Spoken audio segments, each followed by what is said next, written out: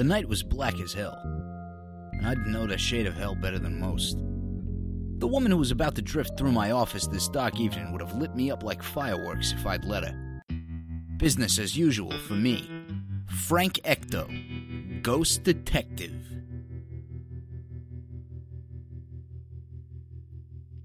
She floated into the dingy room like she'd never heard of gravity. I'd say she had legs that never quit, but with her being a ghost and all, they had at some point. You get to be a ghost or you get to have legs. You don't get both. The hips atop her ectoplasmic phantasmal trail slid from side to side with all the grace of a ballerina, and the rest of her ethereal form kept pace. She softly moved through the smoky air with a shyness like she'd never seen a man before, let alone a ghost man. Her threads were a knockout. Low-cut dress, short sleeves, long gloves, a cloak draped over her shoulders, the hood sort of hiding her face. Her hair had been tied up in a loose knot, designed to look sloppy.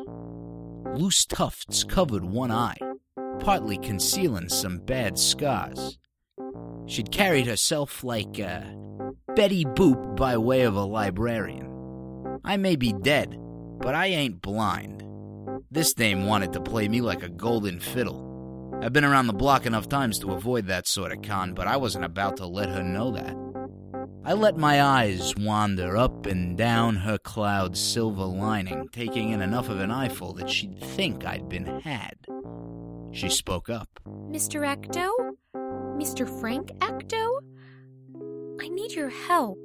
She's timid in the same way that crocodiles cry. I cough and turn away. I fumble with some of the papers on my desk. Stumble over a greeting. Gotta make it a good show.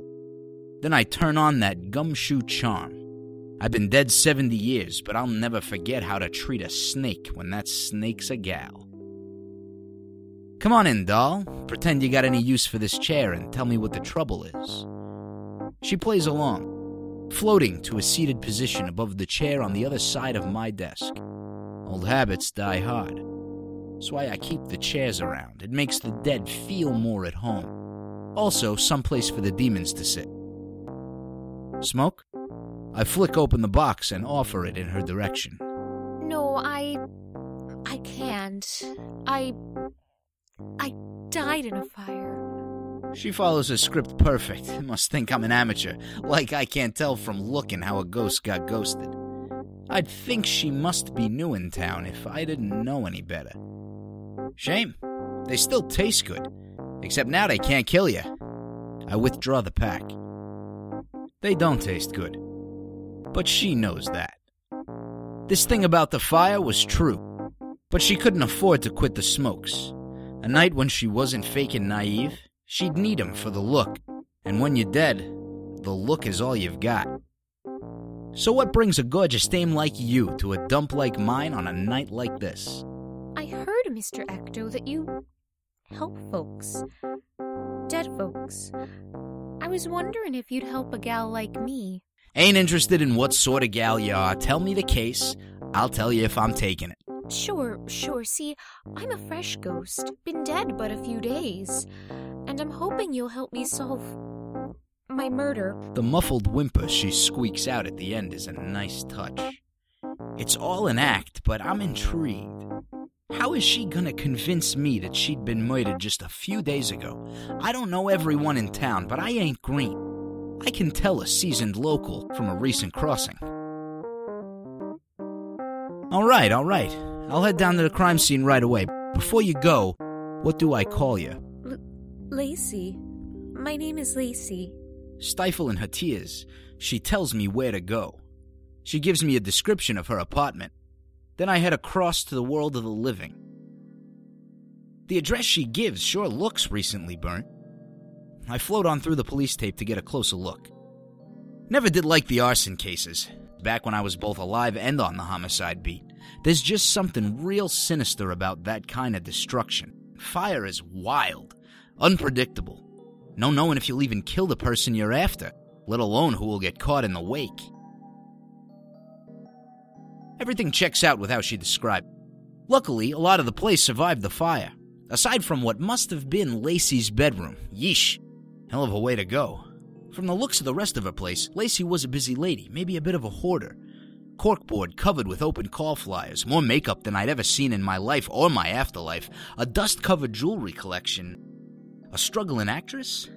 That'd explain my suspicions of her, assuming that this is her apartment. The photos in the place seemed to match, but then why the nagging feeling she'd been around town for so long? Could be she just adjusted fast. Plenty of us do. There's something else about the apartment also. 2 toothbrushes, 2 different sizes of shoes, a chore sharing list. Someone else lived here. A roommate, a lover, spouse. And where could this person be now? Another ghost? Living or not, I gotta find him. It could be my only lead. It'd be a big help if I could find out which flesh detective is assigned to the case. So I head to the local precinct and look around. It's pretty easy to find out secrets when you're invisible and intangible. It looks like Detective Caitlin Rhodes is working the, as they're calling it, Lacey Derrick's homicide. So, they're not classifying it as an accidental death. See? Learn a lot just floating around. Detective Rhodes is sitting at a desk, going over her notes on the case. Mixed bag here. Lucky that she has the case out, unlucky that she's sitting at the desk. A ghost reading over your shoulder doesn't leave the warmest feeling in a person. The thing about hauntings and cold spots is spot on. I use it to my advantage, enclosing her coffee mug in my ethereal grasp. It gets cold a lot faster than it would have. She sips, makes a face, takes the mug over to the kitchenette to heat it back up. You still got it, Ecto. The case notes tell me that Rhodes is closing in on a suspect. The fire was about a week and a half ago. Lacey died right away. The roommate, Lacey's fiancé, has been missing ever since. They think she took Lacey's car and headed upstate, where Lacey's family has a cabin. Rhodes is ready to call in the state police. It seems like a pretty clear-cut case here. Why run if you're not guilty? I better go to this cabin and check things out. I take a shortcut through Purgatory so I can beat the cops to the cabin. A car matching the description of Lacey's is out front and a light is on inside. I float through. The other woman from the pictures is here, the prime suspect. What kind of lover's quarrel could make a person commit such a brutal act of violence? A brawl would have been bad enough, but to burn a person sleeping in bed? What I find, though, does not seem like a murderer. I find a crying woman laying on a couch with a vacant look in her eyes. There's a box of tissues, used ones, scattered on the floor. She's watching a video on a handheld camera. It's her and Lacey at a park, laughing. This person looks as if her entire world has collapsed. She's no killer. She's just a scared girl. So who could have killed Lacey? And how can I find out before the police come and arrest this woman for a crime she clearly didn't commit?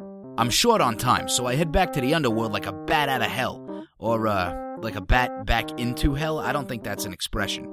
I want to get back to my office and go over the facts.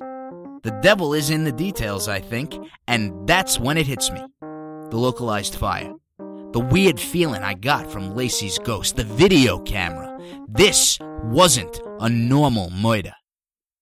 This was demonic possession. I should explain a few things. First, the fire. Hellfire, while indistinguishable from normal flame in most ways, has a few key traits. 1, it doesn't spread on its own. 2, it burns souls. The thing with the camera. So demons possess humans for pretty much one reason. Attention. If these ladies had been hobbyist home video producers, that's basically the best demon bait that there is, aside from some creepy clown toy collection. And as for the weird feeling I got from Lacey's ghost, it must have been the demon's hold over her spirit that made her seem like an old soul. Now I just have to find the demon and figure out what to do about Lacey's fiancé. A lot easier to say it than to do it. Lacey told me where I could find her if I needed her. But the place I found myself outside of now, well, it's not the sort of place I'd expect to find a newcomer like Lacey. Poor girl. The demon that took her life must be using her ghost as bait.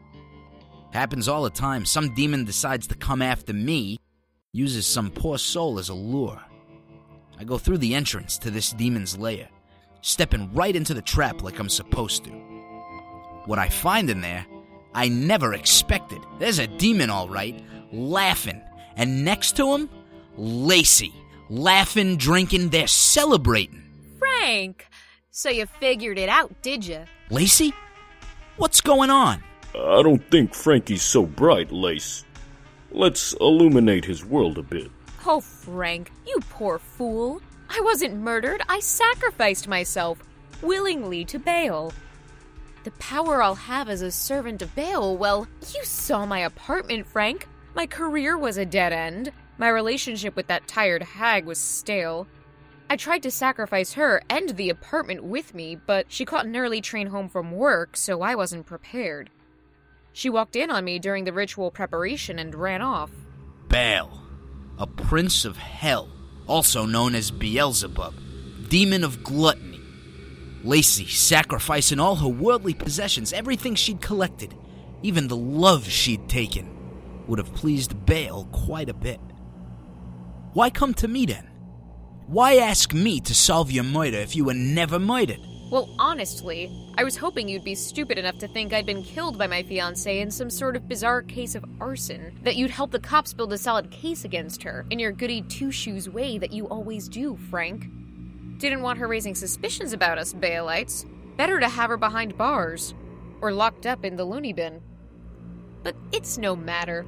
We'll simply have some cultist on the other side go take care of her. You want I should, take care of this guy for you, Lace? Oh, don't bother. There's nothing Frank Ecto can do about it now. She turns to the demon. Let's go and visit with Baal. I'm getting a bit peckish. They walked past me and left.